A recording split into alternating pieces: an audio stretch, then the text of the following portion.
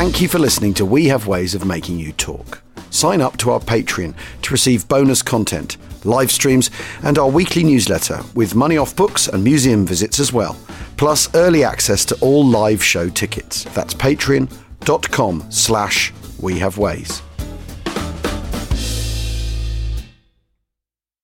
Life is a highway, and on it there will be many chicken sandwiches.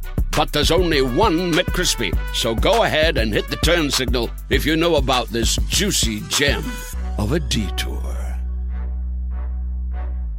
Ryan Reynolds here from Mint Mobile. With the price of just about everything going up during inflation, we thought we'd bring our prices down. So to help us, we brought in a reverse auctioneer, which is apparently a thing. Mint Mobile Unlimited Premium Wireless. How to get 30, 30, bit to get 30, bit to get 20, 20, 20, bit to get 20, 20, bit to get 15, 15, 15, 15, just $15 a month? Sold! Give it a try at mintmobile.com/switch. $45 up front for 3 months plus taxes and fees. Promo rate for new customers for limited time. Unlimited more than 40 gigabytes per month. Slows full terms at mintmobile.com.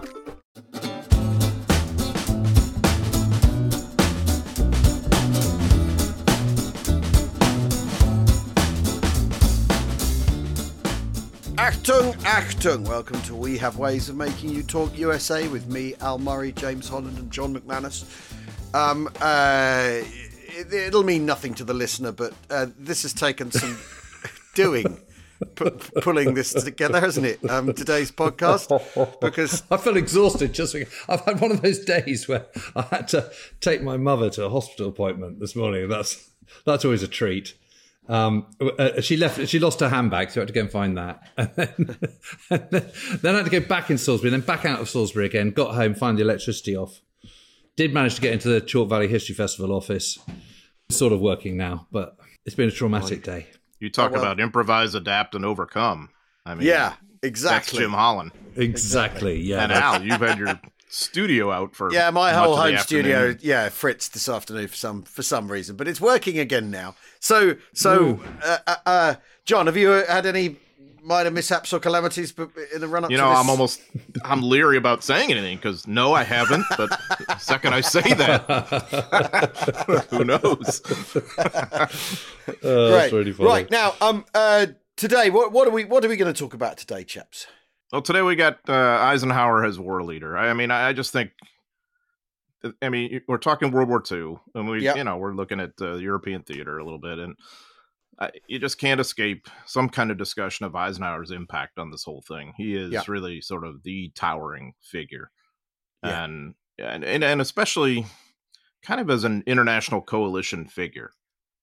And it's not really just a one-off. I think, looking back on it now, especially from a U.S. perspective, Eisenhower is the first of many who will follow of key U.S. military leaders leading a major Western coalition that eventually be called NATO, which I think we'd all agree is of some level of importance to this day. Yeah. And that means things from an American perspective in the sense of the U.S. willing to do this, to make that kind of commitment.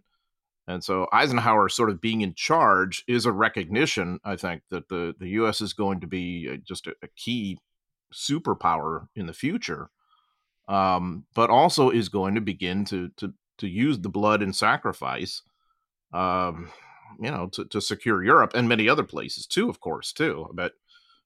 So Eisenhower is kind of the trailblazer in this respect. And if there's a different kind of person in his slot, I don't know that it could have succeeded. So imagine you had Patton in his job, for instance, Patton, who seemed to hate everything British for whatever reason, and that's going to unravel a lot of relationships. Yeah. Do you think, John, that that there is anyone else who could have? Patton's a sort of the example in extremis, isn't it? That you could draw. But is it that Eisenhower is unique? Is it that the U.S. Army is, at its highest level, is producing people of this quality, and with this quality of being able to work together with people who, it isn't necessarily going to see eye to eye, or is it him? Is it the system, or is it him? I think it's to some extent the system, because I do think there are other people who probably could have done it pretty well, but I think he's the best fit. But the problem with the other folks who could have done it well, they're not quite at the level that he is in terms of career experience and rank. And what I mean by that, I think George Marshall probably could have done the job reasonably well, but it would have been kind of a step down for him. I think looking back on it now, I think Matthew Ridgway could have done the job very, very well because he will. But that's a few years in the future. Right now, he's a division commander and 18th. And there are other generals, aren't there? There are other brilliant generals who are good sort of team men who, have a similar sort of experience. I mean, it's interesting because you've got a lot of people of that age group all sort of coming to the fore at exactly the same time, inevitably, and it's one of those sort of sliding doors moments, isn't it? Eisenhower just happens to have caught the right eyes at the right time in the 1930s, and he just happens to have been the right person. He's got Marshall kind of watching his back and so on. But I mean, it could have been Eichelberger, it could have been Simpson, it could have been Ridgway. All the above. And I think especially Eichelberger, and I say that because Eichelberger had been part of a multinational effort as a younger officer, the Polar Bear expedition, during the Russian Civil War when the Western Allies sent troops there. Eichelberger had worked with British, French, Japanese, and he had studied the Japanese, and he had that kind of diplomatic personality that Eisenhower is so famous for, that he's just an impossible person to dislike. And I think Simpson would have had the people skills for this as well, and the kind of intellectual heft and savvy. So, as I often say, the U.S. Army in World War II, it was large enough to have produced some pretty talented general officers and leaders and whatever, but it was small enough that it wasn't racked by careerism, and the way that arguably it might become later on. Especially during the Vietnam era, so famously. So, I mean, Eisenhower has been kind of underutilized in terms of his talent levels for almost a decade plus of his career, maybe 2 decades. And he's been sort of under MacArthur's thumb for the better part of 7 years or something like that, at least. Yep. So he's just sort of blossoming and waiting to get out. So it really, what I'm saying about that job that he has, ultimately, it's a diplomatic job as much as anything else. I also wonder whether it could be someone like Tui Spots. He's kind of there or thereabouts, isn't he, as well? He gets sent over in 1940. He's a kind of diplomatic guy. He gets on pretty well with all the people he comes across in England and then in the Mediterranean and then back again. And he's right up there in that kind of high echelon of kind of senior commanders, isn't he? And again, he buys into that kind of diplomacy. We've all got to kind of sort of rub together kind of role. He does. I think the problem he would have had is ultimately leading ground forces. And thinking along the lines of ground warfare. Spots has some issues in that respect, but I don't think there's any question that relationship-wise and in terms of seniority, he's obviously he's highly respected, as he should be. Yeah, I mean, you mentioned MacArthur earlier. I mean, there's antipathy between them, isn't there? Really. So the Eisenhower heads to the west. Is that a byproduct of that, or is that It is. Yeah.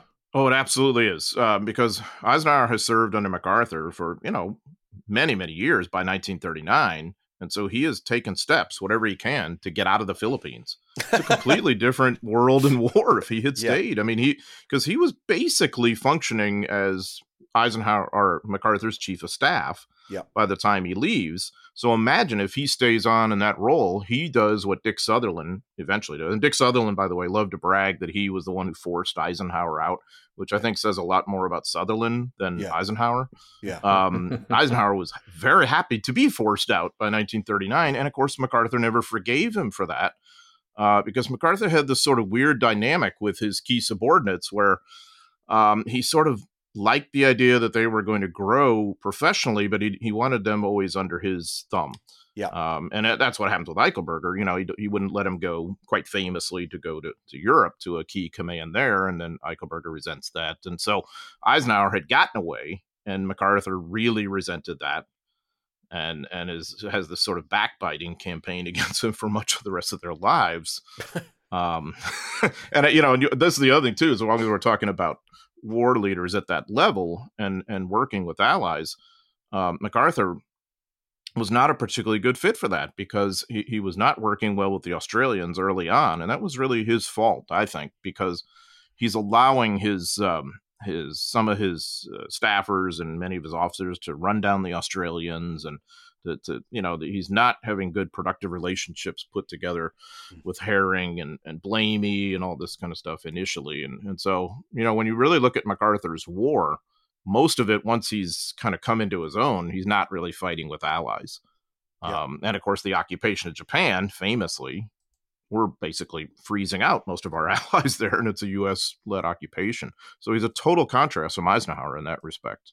Would you think Eisenhower's qualities that become so important during the war years are sort of that he's sort of cut his teeth on this sort of, having to deal with big people like MacArthur, because he's got big. He even though he escapes the Philippines, he's still got big personality bosses to come.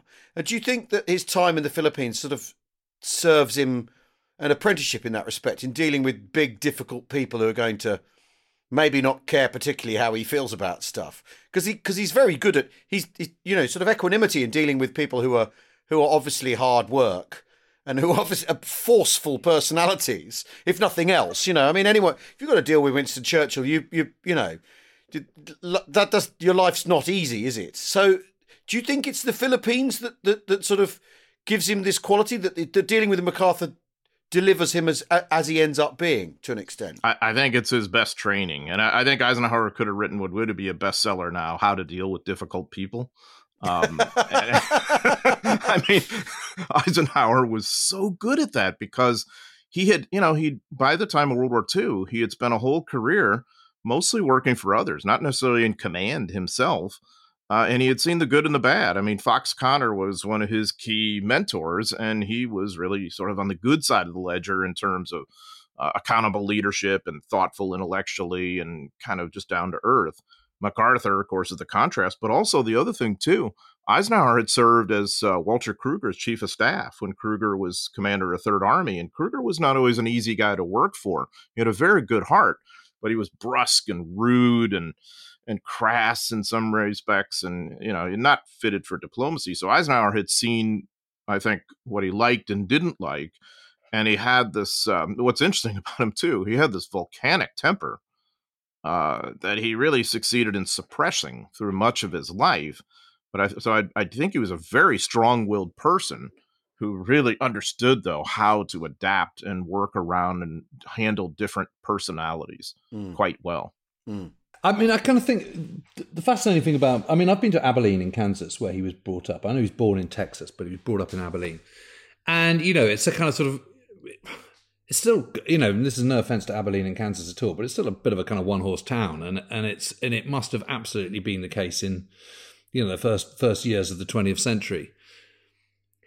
It is remarkable that I just don't think that would happen in the British Army, that someone from such a kind of comparatively humble background would reach so far. And there is something kind of instinctive, isn't there, about his charm, his manners, his ability to just sort of get on with everyone, diplomacy. Traditionally diplomacy is the kind of, it's a world of the elites, isn't it? And sort of, social elites and, people who've been to great schools and Harvard and Yale and Cambridge and all this kind of stuff, and the Sorbonne, et cetera, et cetera. Everyone can speak multiple languages, and yet he just seems to kind of have this natural flair for it. And it's fascinating once you get to, he gets to England. He gets appointed, I think, in June 1942, doesn't he, to sort of take over the build-up of American troops. And he goes with his aide, Harry Butcher, who's a kind of sort of a kind of an acquaintance he knows, who's in the kind of PR business, and Butcher's given a kind of a naval rank and becomes his aide overnight. And he's there to kind of be a sounding board and someone to pal around with and chew the cud with and let off steam to. And Butcher keeps this diary at Eisenhower's behest. And the diary's just fantastic. And I know we've touched on it before, but it gives you such an incredible insight to Eisenhower's personality, and indeed Clark's in those early months over in Britain in the summer of 1942. But he does come across as a kind of terrifically down-to-earth person, but someone with incredible patience, determination, and of course tact, because he is constantly being kind of rung up by Churchill at kind of 1 a.m. saying, "Can you come over here now?" And he does it, and he everything that gets flung at him, he just seems to take squarely on the chin, and there is something kind of innate about his skills, isn't there? There is, and he's just one of these people who's just likable. His demeanor's likable. He seems approachable. He seems down to earth. You remember, he had dealt with brothers. Lots of brothers, lots of competition there. And Jim, I agree with you about Abilene. I mean, it's not necessarily a thriving, happening place, but at the same time, there were a lot of ways to develop yourself personally through hard work and through resolve. Well, that's the American way, isn't it? It is. It's interesting because Eisenhower, and not just himself, but his brothers, who were all very, very successful. Most notably Milton, who ends up as president of Kansas State, and really Eisenhower's kind of key, most intimate confidant when he's president. This is like what we like to think of the best of America in some respects, of sort of growing up in these humble beginnings, and making the most of your opportunity, because to someone like Eisenhower, West Point was a remarkable opportunity to make something of yourself and to get out of a small town and go see the world, and that you didn't have to come from an elite background. Now, of course, as I say that too, if Eisenhower happened to have black skin, now he doesn't have that opportunity at his time. Now, that changes, of course, later, much for the better. But if you were someone from his background, and that's a lot of folks, who was poor, hard scrabble, willing to work, and just sort of salt of the earth, there was a lot of good things that could happen for you. And the Army represented that through Eisenhower. And I think he got that and figured out, too, how to approach different personalities. Like Churchill, you mentioned Churchill, Al. I mean, I think he has an excellent relationship with Churchill, just from kind of calling him on his BS sometimes. And I think Churchill respected that about him, that Eisenhower was approachable, malleable, workable, but also very firm. And I think really that's the key to this entire relationship. Yeah. I mean, West Point is remarkable for that. I mean, Bradley's a similar case, isn't he? That he's from a dirt poor family, and the scholarship, that you can get that will hoik you up out of your background and give you this kind of opportunity. And that class that they're both in, the class the stars fell on, the graduates of West Point in 1915 is extraordinary and full of people like that. And as you said earlier, the US Army does have this at the time has this thing where, you can enter it from any level in society and it'll take you as you are.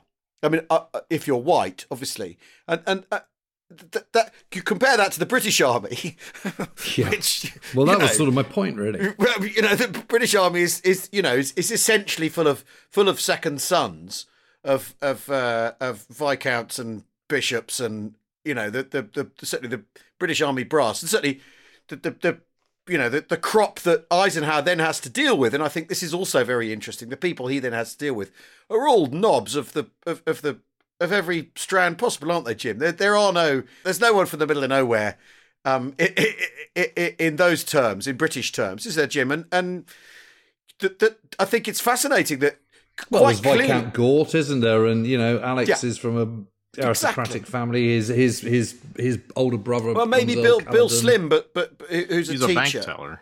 Slim's a bank teller, right? And that's about as humble a background as you're going to have. And a teacher, level, and he's a teacher. Yeah. But I think he's gone to public school, hasn't he? But I think which is private school. But it also reflects, I think, fairly well on the British, that they take Eisenhower. They aren't going, well, who is he? What's this guy's background?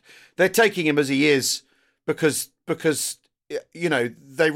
they must rate West Point. They must rate him. Once they've met him, they certainly do. They certainly do end up rating him. Is the truth. He's a sort of seeing is believing person, isn't he? He is, and I think that in that sense, the Americans had to prove themselves to their British allies, who'd had a lot more experience, of course, at war, and in professional military circles and whatever. And I think Eisenhower certainly, and many others do too.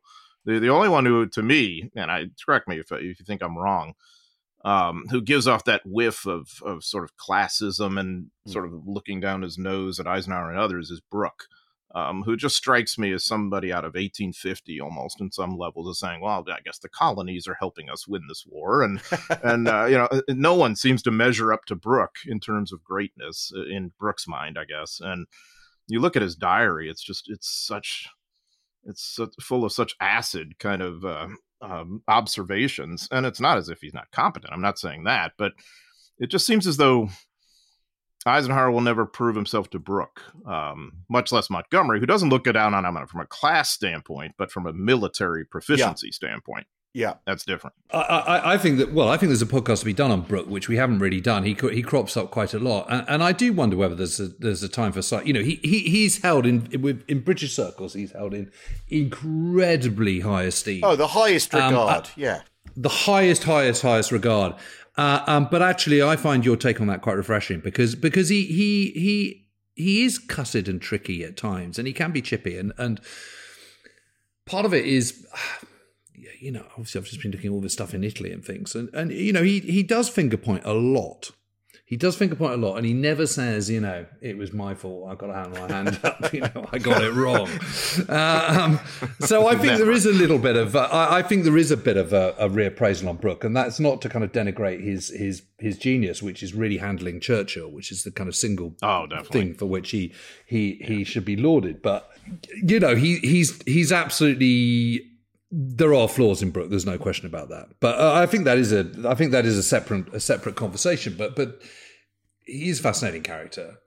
But I think the thing that strikes me so much is I think what would those high level British generals and stuff. What they don't care so much about your background, but they do care about things like table manners. Knowing which fork to use and all this kind of stuff. That's the kind of thing that would prompt a sneer. It just would. And the thing that's so remarkable about Eisenhower, despite his comparatively humble upbringing, it's what I touched on earlier on. It's that innate, that totally instinctive way to just absorb how to behave in the right circles, in the right and say the right thing, act in the right way. It's absolutely instinctive with him.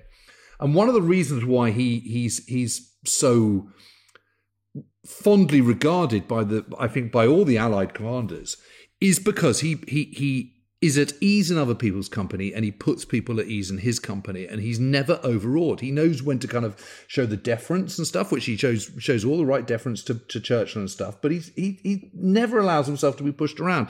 And he gets what he wants to get to with such assurance. There's confidence, self-assurance, and charm, and it's such a narrow ridge to walk that, because you go too hard and you're seen a bit too aggressive and a bit too kind of, a bit surly or whatever, bit difficult and cussed.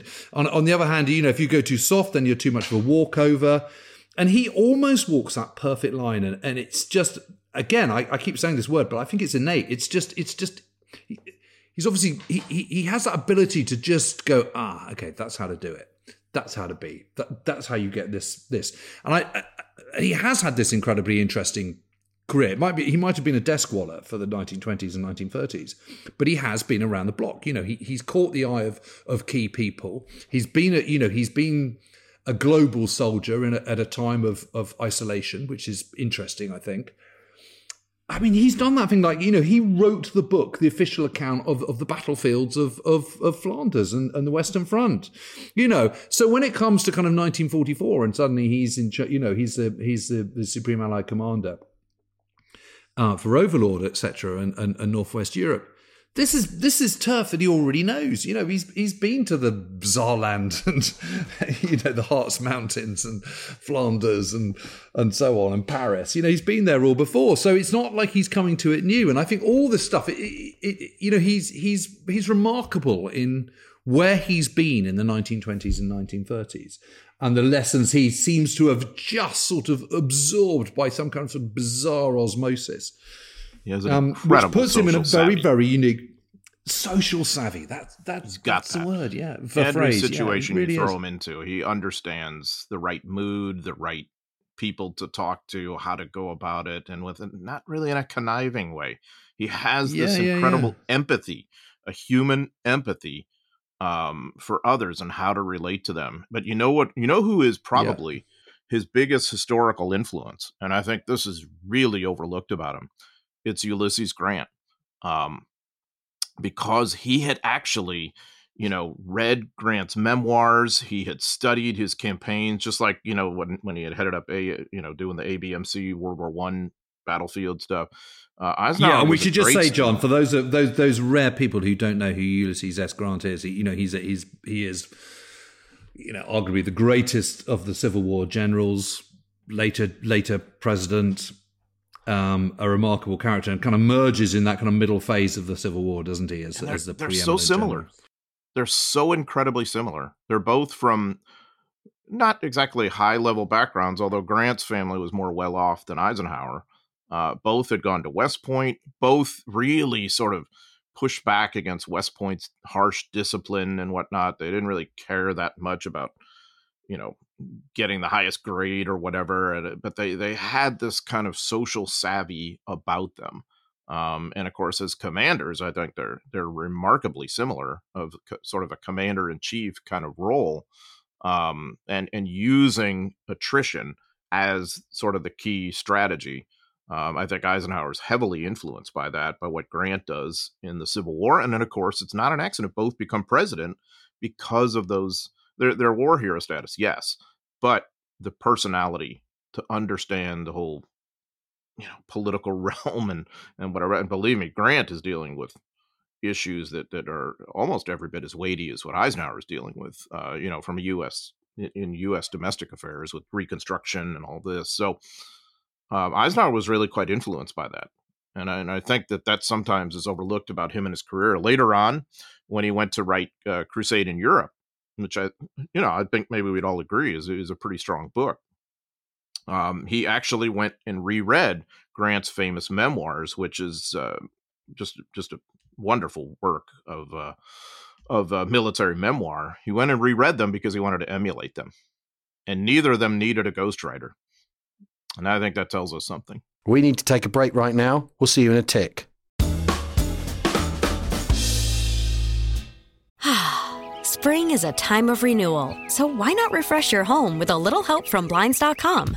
Blinds.com invented a better way to shop for custom window treatments. There's no pushy salespeople in your home or inflated showroom prices. Free samples, free shipping, and our 100% satisfaction guarantee can put the spring back into your step and into your home, too. Shop Blinds.com now and save up to 45%. Up to 45% off at Blinds.com. Rules and restrictions may apply. Life is a highway, and on it there will be many chicken sandwiches. But there's only one McCrispy. So go ahead and hit the turn signal if you know about this juicy gem of a detour. Ryan Reynolds here from Mint Mobile. With the price of just about everything going up during inflation, we thought we'd bring our prices down. So to help us, we brought in a reverse auctioneer, which is apparently a thing.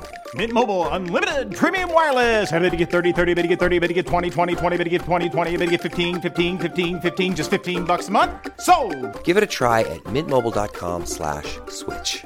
$45 up front for 3 months plus taxes and fees. Promo rate for new customers for limited time. Unlimited more than 40 gigabytes per month. Slows full terms at mintmobile.com. Life is full of what-ifs. Some awesome, like what if AI could fold your laundry? And some, well, less awesome, like what if you have unexpected medical costs? United Healthcare can help get you covered with Health Protector Guard fixed indemnity insurance plans. They supplement your primary plan to help you manage out-of-pocket costs. No deductibles, no enrollment periods, and especially no more what-ifs. Visit uh1.com to find the Health Protector Guard plan for you.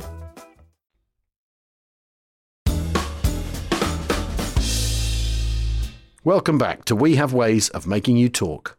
John, I mean, a question people, because we've talked a lot about Eisenhower's, diplomatic skills and roles and abilities, and how the role that he occupied, we've been describing as a diplomat, but what actual decisions was he making? Because is he picking decisions from from the people coming to him, pitching him how things should be done? What decisions is he making when he's Supreme Allied Commander? What's actually going over his desk, apart from, you know, managing British expectations within a campaign against American expectations, and then interfacing with the governments that who he's working for? What, you know, at what level is he involved in the nitty-gritty, say, of Overlord? Oh, he's making, you know, the ultimate sort of, you know, operational decisions about how Overlord is going to work, what forces are involved. But I think that's the big one. But that's the big one. Yeah, but that's exactly but that's sort of what I'm getting at, is that we know he does that, but that's, you know, isn't that that's like a chairman of a committee going, right, okay, chaps, let's all go forward together. Is he the fellow that says, I want 101st Airborne doing that and 82nd Airborne doing that? You know what I mean? At what level is he making decisions? Well, yes, he is, because he is saying that because Lee Mallory comes up to him, you know, just at the end of May and goes, "Oh, I'm really worried about this. I really don't think we should do it." All the rest of it. And he goes, "You know, I'm hearing you. I hear your concerns, but we're going with it, and you just need to get used to it." That's a really obviously tough call. A lot more diplomatic than that, and you know, he knows that. You know, he's making these tough calls. I mean, it is decision making, but it's also bringing resolution to something.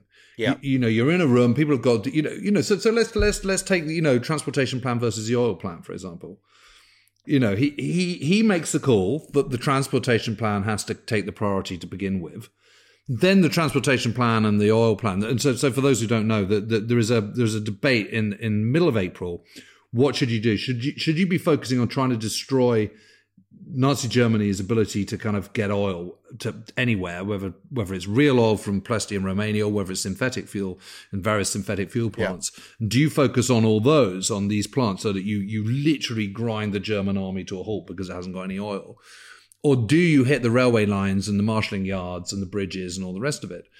And he ultimately makes that call. You know, this is a kind of loggerhead strategic air-powered discussion, and Spots is very keen on the oil plan. Tedder is very keen on who is his deputy after Eisenhower's deputy after all, is very keen on the transportation plan. And actually what he does is he realizes that the two are not mutually incompatible at all. But actually you need to focus on the transportation plan first, and then you need to continue it throughout the summer of 1944, but also direct a whole lot of effort to the oil plan. But he's the one who kind of wades through that treacle and comes up with a solution, you know, and that is absolutely him. And he's not an airman, you know, he's an army commander. So, and there's plenty more decisions where he's making these calls, you know. So I think he is making decisions, but obviously the higher up the chain, the fewer decisions you make, but the decisions you do make are tougher, and which is why you're right. But the reason I ask is because he's portrayed as this diplomat soldier rather than, you know, when he's weighed up in the sort of pantheon of people in the Second World War, it's the idea that he's the consummate diplomat, but actually he is making these proper. I think he's a much bigger person than that. It's a great compliment to say that he is this great diplomat, and he's remembered for his diplomacy, because, as we all know, diplomacy can be incredibly difficult. Whether it's on a kind of micro familial level, friendship level, or whether it's the board, or whether it's something really major, it's incredibly difficult to plough the right furrow on that one. But it's also underselling him, because he's so much more than that. I mean, I just can't have too much praise for him. I think he's an absolutely brilliant commander. And, you know, you can be a bit nitpicky. You know, he's a bit hard on Patch and Devers. You know, he doesn't give kind of, you know, Sixth Army Group quite enough attention. He's a bit swayed sometimes by Monty. But again, I think that's also a bit harsh, because I think even with his dealings with Monty, you know, he's, again, you know, he uniquely, compared to kind of, you know, other American commanders, understands that what the end goal for the United States is, but also that Britain needs to kind of, you know, Britain's got, by 1944, has got manpower issues that has been in it since 1939, etc. And all that is taken into, you know, he's weighing all that up when he's coming down and making a judgment. And These are incredibly hard decisions. I mean, do you think I think that's fair, don't you, John? Oh, yeah. And in relation to the transportation plan, this is really difficult on two levels.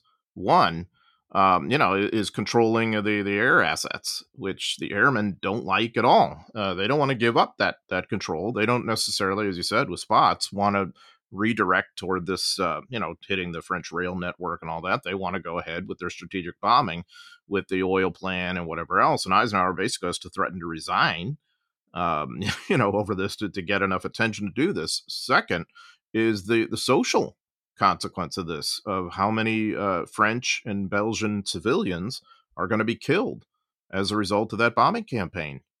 That's a really tough call to make on a lot of levels of what that's going to mean. And I think we tend to forget that, especially I think Americans do, especially like the price paid by the French for their own liberation under the Allied bombs, and eventually, and indeed the Italians. Country.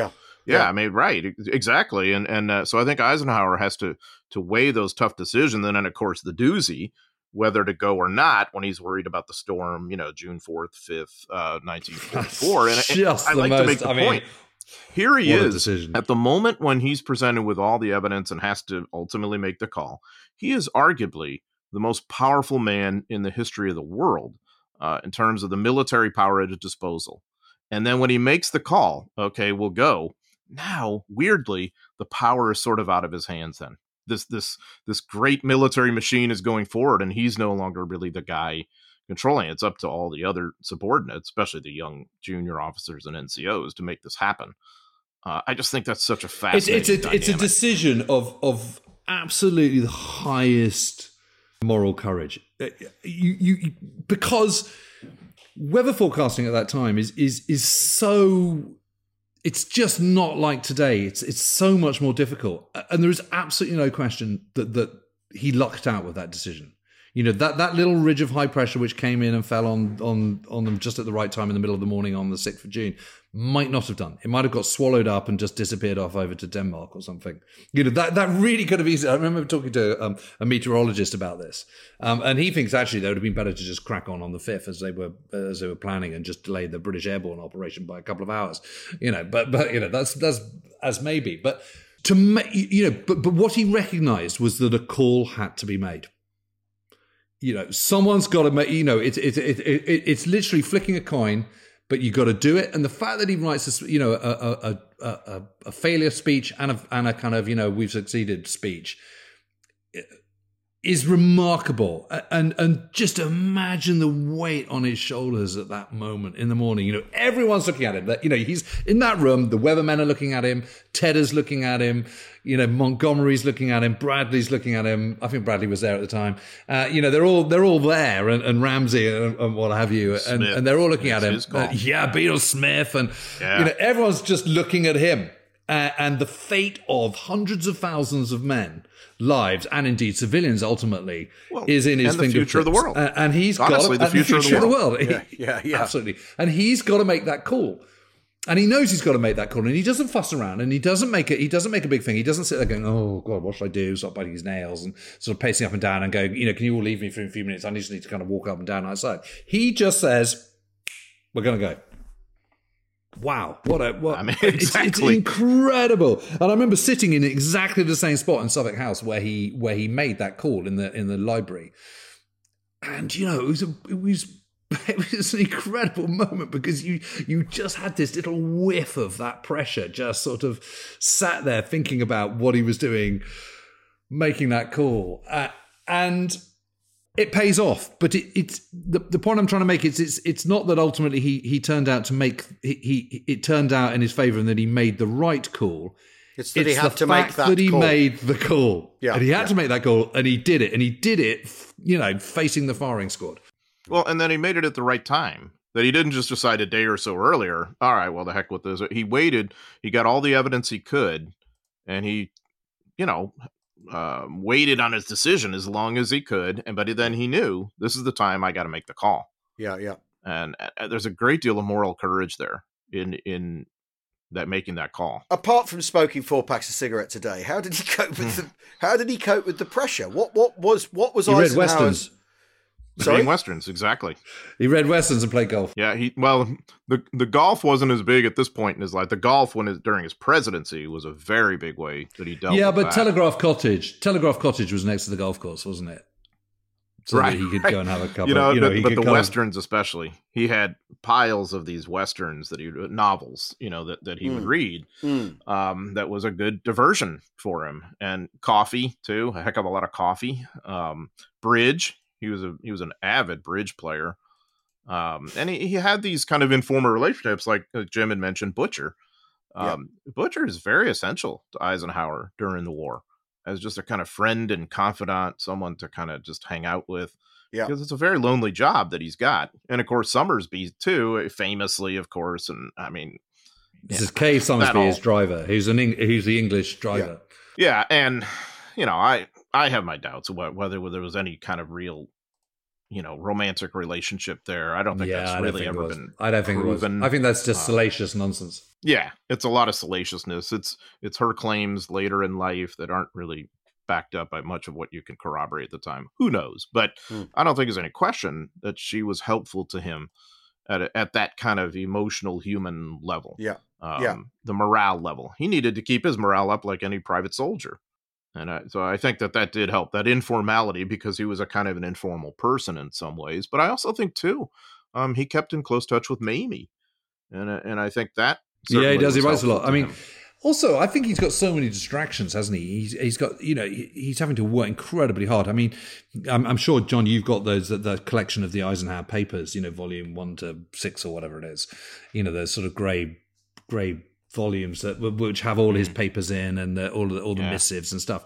It's incredible, because on any given day he could be writing a long letter to George Catlett Marshall. He could be writing a letter to his son. He could be writing a letter to Mamie. Then he's answering Eisenhower. Then he's writing to Spots. Then he's it's just so it goes on. I mean, it's absolute. Then he's writing to Robert Murphy. It just goes on and on. Writer. I mean, it's incredible. He's an excellent really writer and communicator. And I think that's a big part of his success, too. And that's, as I was saying with Grant, that's the parallel. They were very clear in the way they wrote, in the way they spoke, in how they dealt with orders and subordinates and whatever else. They had the knack of speaking very clearly without being brusque, because we can all speak clearly. Go do this, right? Yeah. Hey, sit down, but that can be very rude, right? So Eisenhower had that ability to use the language in a beautiful way, both written and spoken, that was quite effective, with being very clear, but without forging into rudeness, I guess. So it was a great line I came across the other day by Harold Macmillan, who was a sort of British resident minister in the kind of in the Mediterranean, and he was complimenting Eisenhower, and he was saying that one of the things he does is he said he always listens. He listens very intently, takes on board what you're saying, and then makes a decision. And whatever the decision it makes, it's the decision it's the best decision he can possibly make, having weighed up everything thoughtfully first. And it's. I wish I had the precise words to my hands, but I don't. But it was such a brilliant description of Eisenhower and his unique skills, I suppose. Really. I think he's absolutely incredible. I think he's a really, really remarkable man, and I think the Allies were so lucky to have Churchill. I think they were so lucky to have Roosevelt. I think they're incredibly lucky to have Eisenhower, who just emerges at the right time. And like all the best guys who get to the very top, he has that ability to sense when you need to step up. And actually, this is something I think Alexander had, this sort of, instinctive understanding that once you become an army group commander, you act in a different way. That once you're Supreme Allied Commander, you're different from when you're just coming over as a representative of the US Army in Britain trying to organize the troops. That you need to. It requires different skills and a different approach, and you need to step up. And I think one of the things that you see with some of the lesser generals, and I think Monty, you can include this, and Patton to a certain extent, and people like Rommel, is quite often you see them kind of stuck at a certain rank. And although they might be elevated to Field Marshal or whatever, I mean, the case of Rommel got elevated to Field Marshal, but he probably shouldn't have ever really got beyond a sort of Corps Commander, probably. But Eisenhower absolutely gets it. And by the end of the war, despite having arrived in Britain in June 1942 as just the main man trying to organise American forces in Britain at the time, which was still pretty embryonic, let's be clear. By the end of the war, he is this towering figure. He's one of the most famous people in the planet. You know, he is the victor. He's the supreme Allied commander that has defeated Nazi Germany in the West. And the only glitch is really before he becomes supreme Allied commander in Tunisia, really, isn't it? I mean, that's the only time where he just gets a bit caught short when he's overall commander in Tunisia and it's not quite working out. Then there's the Casablanca conference and it's kind of either do you sack Eisenhower or do you bump him up to Supreme Allied Commander and bring Alexander in as Army Group Commander? And he survives that moment, that slight little shimmy. And that's the only time. And I think, you know, extenuating circumstances, and actually I don't think you can blame him too much for what happens in Tunisia at all, actually. But he survives that little kind of that little glitch. And from then on, it's absolutely seamless, even through to kind of having to severely reprimand his old friend George Patton after Sicily. You know, Sicily's been this great occasion. You know, Patton's then slapped those two soldiers. You know, he's completely tough with him, isn't he? I mean, there's no suggestion that he's letting him off the hook. Yeah, and he does it again and again in the course of the war. And, you know, he understands, Eisenhower does, I think, that he's not going to make everybody happy, especially George Patton.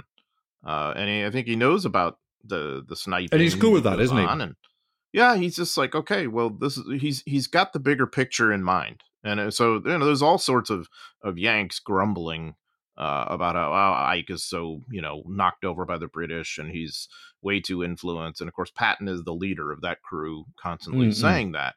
And I don't think they quite get, again, that bigger picture that this is a coalition, this is an alliance, and you've got to think behind. But I think also, I would say, in my view, Eisenhower is very firm about U.S. interests too. And, you know, nowhere do you see that more than at the end of the war when he decides not to go for Berlin. Which he's criticized at the time and during the Cold War that this is somehow a massive error. Well, you know who's really going to do most of the fighting to take Berlin if we're going to do that? It's going to be U.S. Army soldiers, and there's going to be a lot of U.S. casualties to take ground that we're going to have to give up again because of the Yalta agreements. Okay, so I think Eisenhower gets that. You know, at a time when I think Churchill certainly would have been pushing him to go for Berlin, and you know, for post-war reasons. So I think Eisenhower really understands when and how to make the sort of the tougher calls. The other thing too, he's got a kind of test of character. There's two things that happen during World War II that I think are really an insight into his character. He probably could have gotten the Medal of Honor for North Africa once it all works out. Had he really wanted, I think that Marshall could have made that happen for him. He wanted nothing to do with that. He felt the Medal of Honor was only for those who had acts of valor in combat. And when he was at the War Plans Division before deploying to Europe, President Quezon from the Philippines, who had gotten out with MacArthur in 1942, offered him a substantial amount of money as a kind of a bonus, a payoff for Ike's service in the Philippines. He would not accept that money. He didn't feel it was appropriate. His mentor, MacArthur, accepted both. You know, a Medal of Honor and the cash, a substantial amount of money, $500,000 of money from the Philippines Treasury, which I personally don't think was appropriate, and Eisenhower didn't at the time. I think that's very meaningful. Yeah. Yep. Yeah. He's a great man. He's a great man. There's absolutely no question about it. He's absolutely top psych. He really is. And if anyone hasn't read my 3 years with Eisenhower by Harry Butcher, it's really worth trying to get. I don't think it's in print anymore, but you can get it on the kind of ABE. Oh, you can find it any use. Or whatever. Yeah, it's Totally and it's absolutely fantastic, and you see this transformation as well. You see this sort of guy who's sort of taking things in his stride, everything that's sort of flung at him in the summer of 1942 when he first gets over to Britain, to then emerging as this towering figure who can say, okay, let's go, but also can make these incredibly tough decisions in the kind of final months of the war. It's just fabulous, and it gives you such an insight into his character. and his development as a person and as rightly one of the great Allied commanders of the Second World War, if not the whole 20th century. Yeah, and I think Crusade in Europe is worth reading too. Yeah, I'd agree with that. It's very good. He's just very kind of even-handed, isn't he? He is, and he doesn't blow his own trumpet. He's a remarkable character. And actually, it's just sort of it's been interesting talking about him for this last best part of an hour, because sometimes you just kind of need to articulate this stuff and kind of think this through. And talking to you two about this, talking to you, Al, and John about Eisenhower, it's kind of just actually confirming kind of things that have been sort of a bit kind of in the back of my mind. It's sort of brought them back to the fore a bit. I'm just sort of thinking about Eisenhower as we're talking, and I'm kind of feeling even more in awe of him, really. Well, that's because it's easy to take him for granted, isn't it? Yeah, I think that's it, because he's just there, because he just is. He's just there, and we know, and because he looks a bit like Elmer Fudd. And because he does his role so well. It's that thing of the things that work out somehow disappear, don't they? It's the points of drama and calamity that the eyes. Yeah. It's a 2-day battle that takes 10 days that we all remember, not the one that exactly they roll over the enemy in 24 hours. Exactly. Like a referee, a good referee in a game, you don't even notice him. Yeah, it's like that sort of. Yeah, exactly. That's a very good analogy.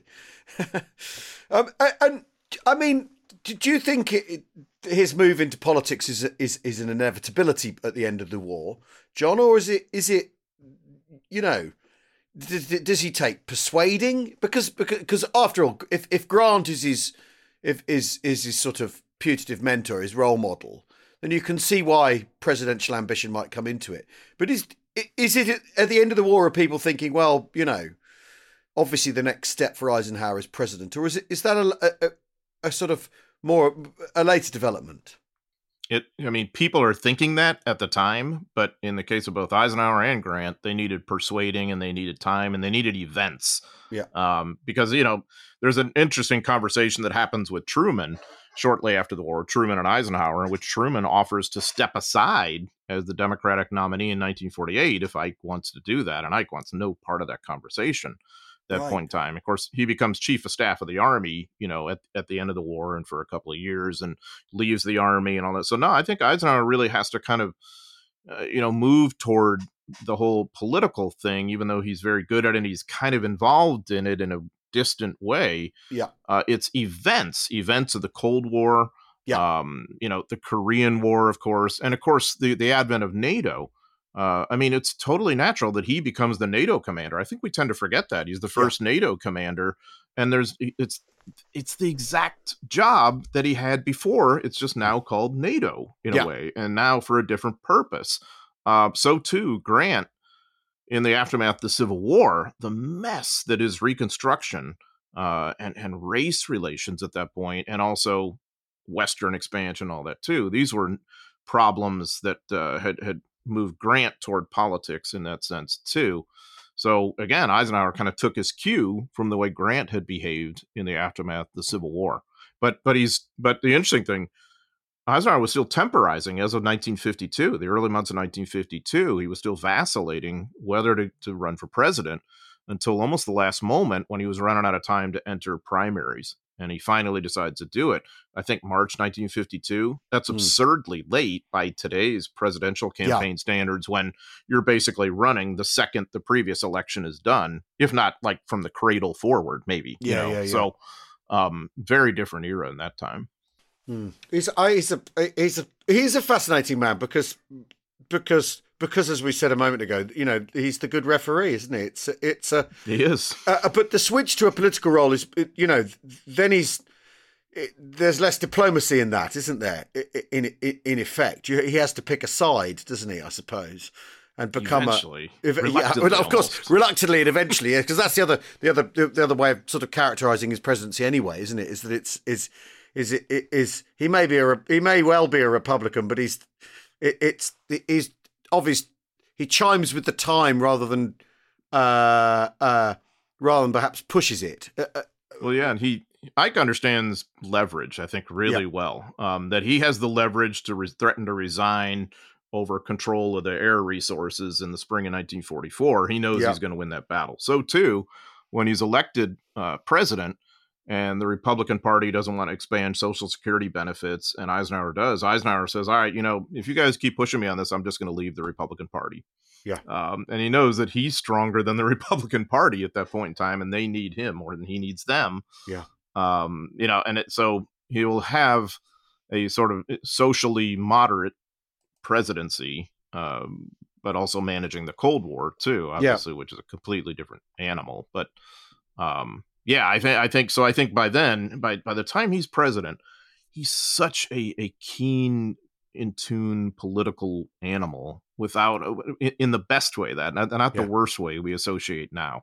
Yeah, because he has a core moral center, and that obviously that matters on a lot of levels.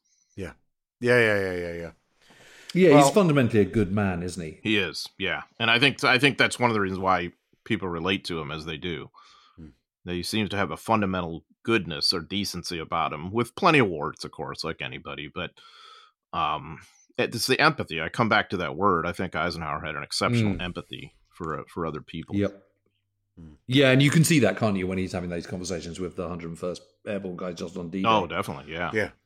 You just see he's got that kind of common touch, hasn't he? And yeah. It was interesting. We talked to Susan Eisenhower, John, at Christmas, and she remembers him very fondly. And Christmases at the Eisenhower farm at Gettysburg and all the rest of it. And she said he was he was absolutely lovely. Gave her lots of attention and time, and was charming and delightful and everything a grandfather should be. Which was incredibly. Didn't find him sort of gruff and intimidating at all. Which is exactly what you wanted to hear. Yeah, she is very interesting. Her book's fascinating. Yeah, book's fascinating. Yeah. A lot of insights there. He's almost such a big figure that it feels. I can't think of the right word. Like superfluous to talk about him, even, right? Because as you said, he's the great referee. But I think that America produces a guy that can do this from all the potential candidates is remarkable in itself. Jim, you'd probably say Alex would have been able to perform this role, but that's because you're an Alex stan, and I don't know. I don't even know that Alex. I don't think Alex would have done it as well as Ike. I just think Ike was absolutely the perfect person to do that job. Yeah, and I think he did it just incredibly well. Incredibly well. And the structure was intelligent too, the committee, because he's got a British deputy who is a very sharp guy. And then the three commanders, air, land, and sea, are all British. Yep. That's a smart structure. Yeah. Alex, the uphill battle he would have had is all that pushback from the American side of saying, hey guys, we're contributing all this manpower, financial power, and all that. The American people don't like the idea of a British commander. I don't know how good you are. I don't care how good you are, terrible, whatever. We won't accept that. There would have been a lot of parochialism on the other side over that. I think he was the right man for the job. Yeah. He just was. Well, thanks very much, John. Thanks, Jim. That was fascinating. Thanks everyone for listening. Yeah, really interesting. We hope that's a good enough Ike fix for you. I expect we'll end up coming back to it. We will. It's what always happens. Yeah. But thanks everybody for listening. We'll see you all again very soon. Cheerio. See ya.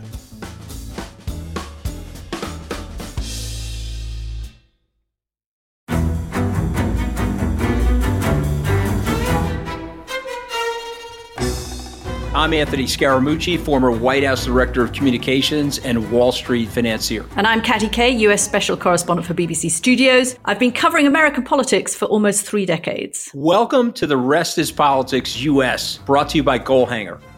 Go on, tell us, were those donations you made, like Obama in 2008, was that idealism? Were you hoping to get something out of these campaigns that would serve your own business interests, for example? So I think this will either make this podcast incredibly successful, Caddy, or people will be horrified and they'll shut it off right now because I'm going to be very real with you.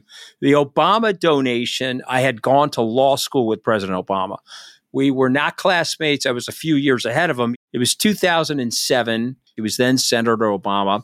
I had a check in my breast pocket. I went over to the senator. I said, Senator, you and I didn't really know each other in law school, but I'm about to hand you a big check. Can I lie to my friends and tell them that you and I knew each other in law school?